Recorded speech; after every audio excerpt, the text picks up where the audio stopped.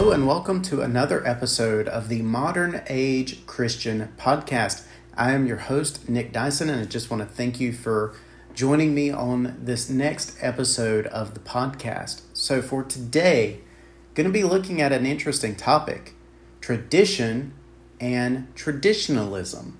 Now this is something I had never really heard the thought of traditionalism until I was listening to a message by Chuck Swindoll.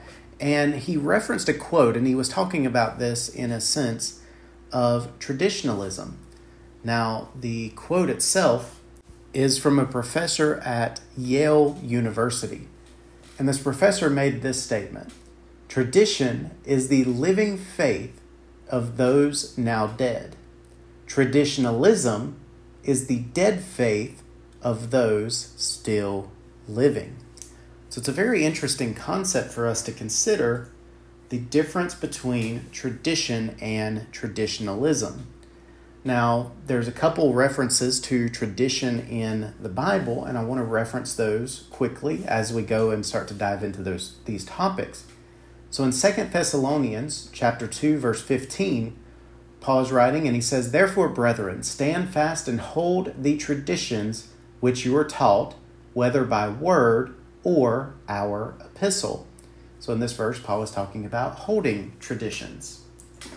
Also in Colossians chapter 2, verse 8, it says, "Beware lest anyone cheat you through philosophy and empty deceit, according to the tradition of men, according to the basic principles of the world, and not according to Christ." So when we consider the difference between tradition and traditionalism, now, me personally, I am a person that, in a lot of ways, tradition is something that I look at and I kind of scratch my head, and there's a lot of things that we do, and if people, the only reasoning or logic behind what they do is, well, it's just the way we've always done it, then I'm automatically going to have some resistance or pushback to that, because I want valid reasons. Why do we do the things we do? Why do we say the things we say? Why do we do and have actions the way that we do and have actions? I want to know the details and the specifics, because if you can't give those and explain why you're doing certain things, then are you following tradition or just living in a traditionalism type of state? So I think when we think about tradition, that's where most of us actually see more of traditionalism. So when I think of tradition, and in the biblical sense of tradition, God is very much a God of tradition in some ways. There were set times for feast and celebrations and holy reverent days and cycles and times to go to church and the Sabbath to keep it holy. There were certain spiritual and God-given traditions which were important, and they were told to keep them. Maybe they were laws or commandments or whatever, but in a sense, some of those were traditions. And even Paul, and what Paul is trying to address in Thessalonians, is talking about keeping traditions of Christ. Things that the church is doing, honoring and glorifying Christ in tradition, should be kept. Now, here is a great example of that from our modern church. Pretty much any church or denomination that we know of, they go through the Lord's Supper or communion. That is, in a sense, a tradition, but it was a Jesus established or God established tradition for the modern church when he said, "This do in remembrance of me." And it was left in a situation where you could take the Lord's Supper, take communion in honor and reverence of what Christ did, and through that action. It is a tradition. Now, in that, if you start to go through it and you're only going through the motions because you're told to go through the motions, or your pastor says you have to, or your parents just taught you and said it's just the right thing to do, and so that's why you do it, is just because you were told to, then that's not the right way to do it. The thing with tradition and biblical-based traditions is they have to be rooted in something that God gave or God has established. Because if it's not any of those, then we start to lean to traditionalism. Now, the quote that I gave you about tradition versus traditionalism.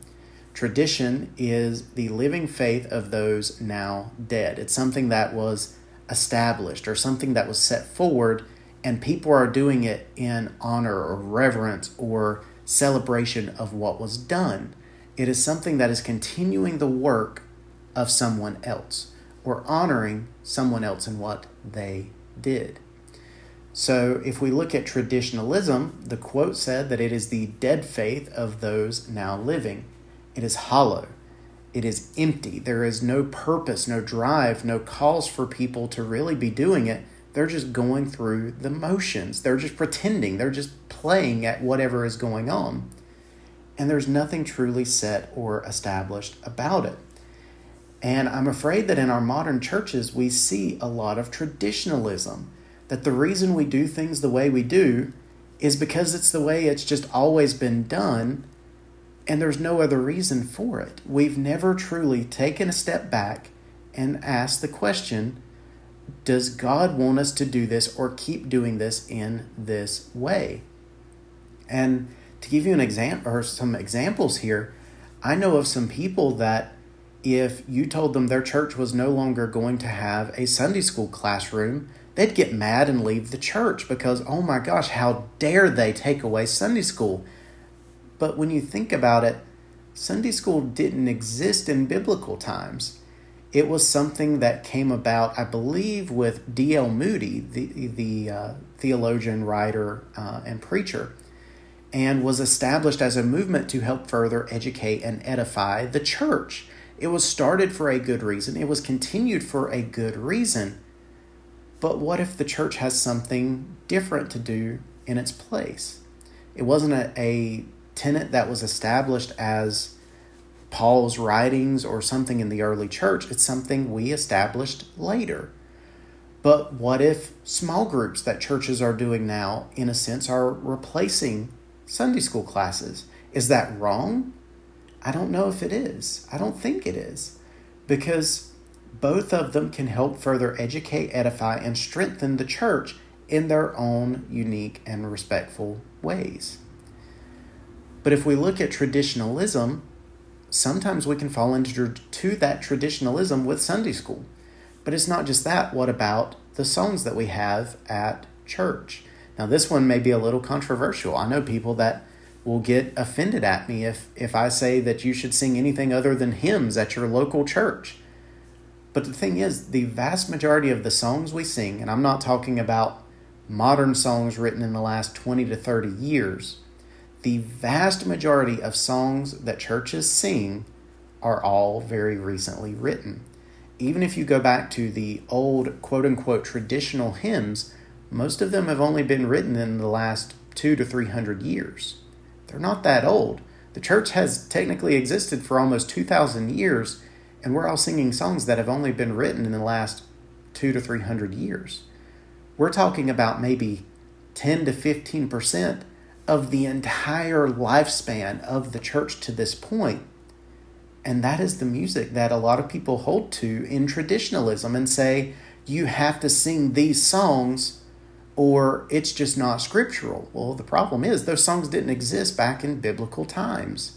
They had psalms. They did have some hymns, but they were different than what we sing today. They're not the same. We don't sing all the same songs that they did back then. The instruments aren't the same. Some churches use a guitar. Some churches use a piano. Some churches use an organ. Some don't. The instruments vary church to church. Does that make anyone right or anyone wrong? Not necessarily. Because again, if you go in Scripture, there isn't really a verse or any instance where God specifically says that you have to use this specific instrument in all of your worship services when you meet on Sundays. Yet there's nothing that specific that we have. But what we've started to do is, as a church over time, and now in our modern church, we've let that traditionalism of we have to have these songs, we have to have this instrument, we have to do this thing, we have to have this class or this study, we have to do these things. But you have to stop and ask why. Is that something that is established by God as a tradition that we need to keep, something that is honoring God, uplifting the name of Christ, edifying the church, and doing good for the church members? Or is it something that the people in your church have just always done it, and now everybody's just afraid to rock the boat or suggest any changes, and we've got to keep it exactly the same no matter what? The church has changed over the years. You go back and look, the early church didn't have any buildings or structures or meeting houses. They would meet in a person's house. They would meet by the river, just wherever they could. We have time periods and countries where churches were under great oppression. They had to meet in houses or in secret because they were fearful of their government or people in charge maybe attacking them or killing them. We see where church buildings, if you go back and trace the history, that a lot of our church buildings came about because other religions had temples or worship houses or meeting houses. And so the church leaders of the time decided we needed to start building buildings, churches and cathedrals. That wasn't something that was originally established, but some people started doing that. And don't get me wrong, I like going to a church house and meeting with fellow Christians and worshiping together. That's a great thing. But that's not always been around. That's not something that has always existed. We can continue, and I can just keep listing different things that the modern church does that, depending on the church, it could be traditionalism. Or, in some instances, it could be truly a great tradition. So, I grew up in a church that we sang the traditional hymns, the old hymns. We had Sunday school services. They were great. There were people who were learning. They were seeing Bible studies. They were learning about Christ. They were building their faith. They were being saved and coming to know Christ and having that relationship with Him, growing that relationship. All good things. But I've also seen other churches that don't have Sunday school and do small groups instead. And I hear about how people are coming to Christ, how people are having a relationship with Christ. They're growing in that relationship with Christ. And it sounds very similar, but the church is doing things just slightly different. Now, I've also heard of churches where they sing strictly only hymns. I've heard of some that sing more modern or more recently written songs and hymns, and some that only sing the modern worship songs or modern songs that are currently being written, and that's pretty much all they sing. But again, we go back to the thing of, why do we sing the things that we sing? Is it because it was established as some God-given tenet, or is it because of traditionalism? And again, going back to what I said and opening up and getting started, if somebody just looks at me and says, this is the way things have always been done and this is what we're supposed to do, I've got questions, and I'm going to push back on that thought, because it's not about what we do. It's not about the order of service necessarily. It's not about if we have singing or don't have singing, or if we have Sunday school or don't have Sunday school, or have small groups or don't have small groups, or have, say, a extra church service in the middle of the week or not. It's not about all of those specific things.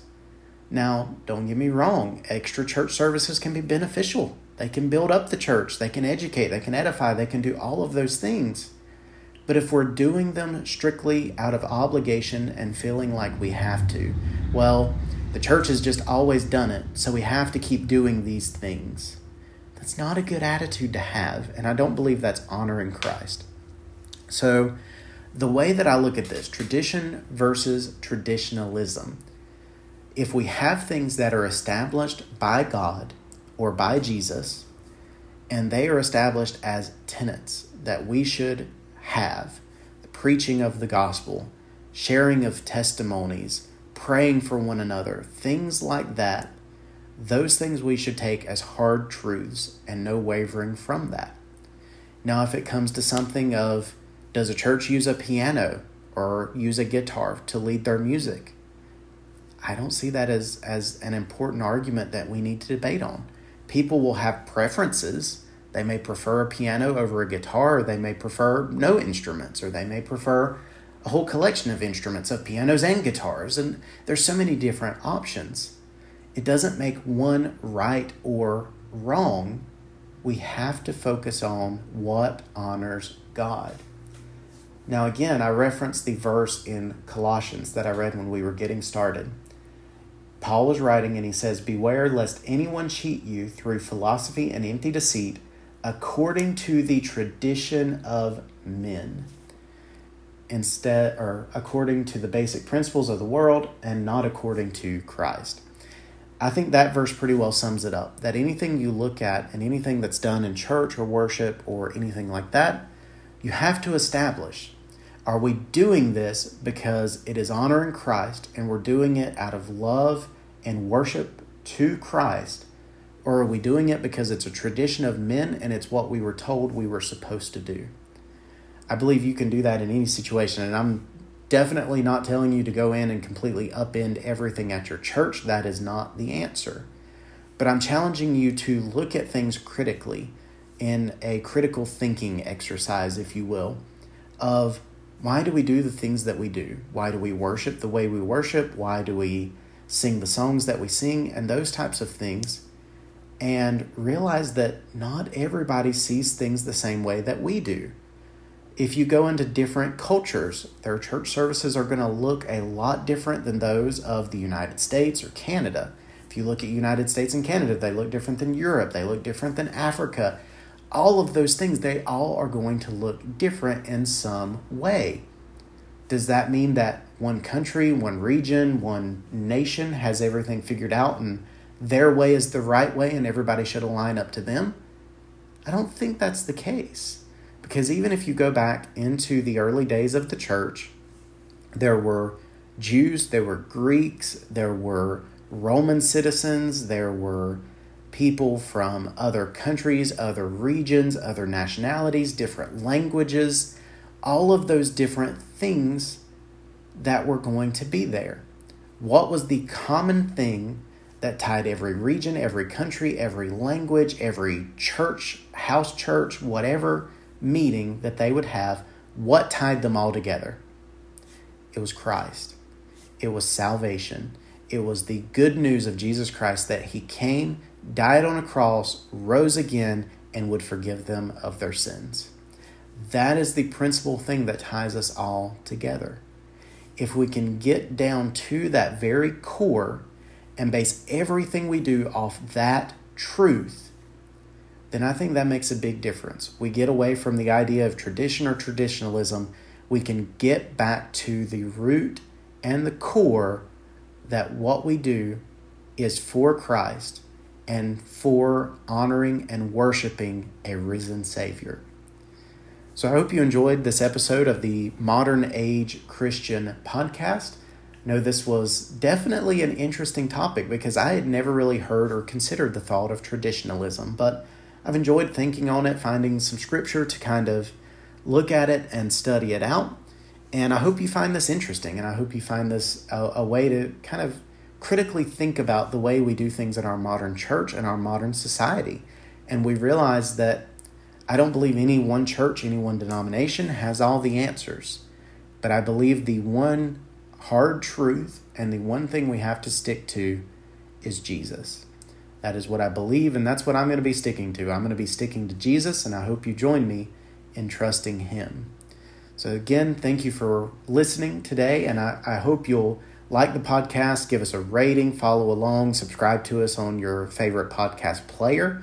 You can also find me on all the different social media platforms. You can search for Nick Dyson, or you can find it on the podcast websites. You can also find me on anotherwell.org. I'm writing articles there, as well as this podcast is published on anotherwell.org. So please do follow along, follow the social medias for Anotherwell, and I hope you join me again next Monday for another episode of the Modern Age Christian Podcast.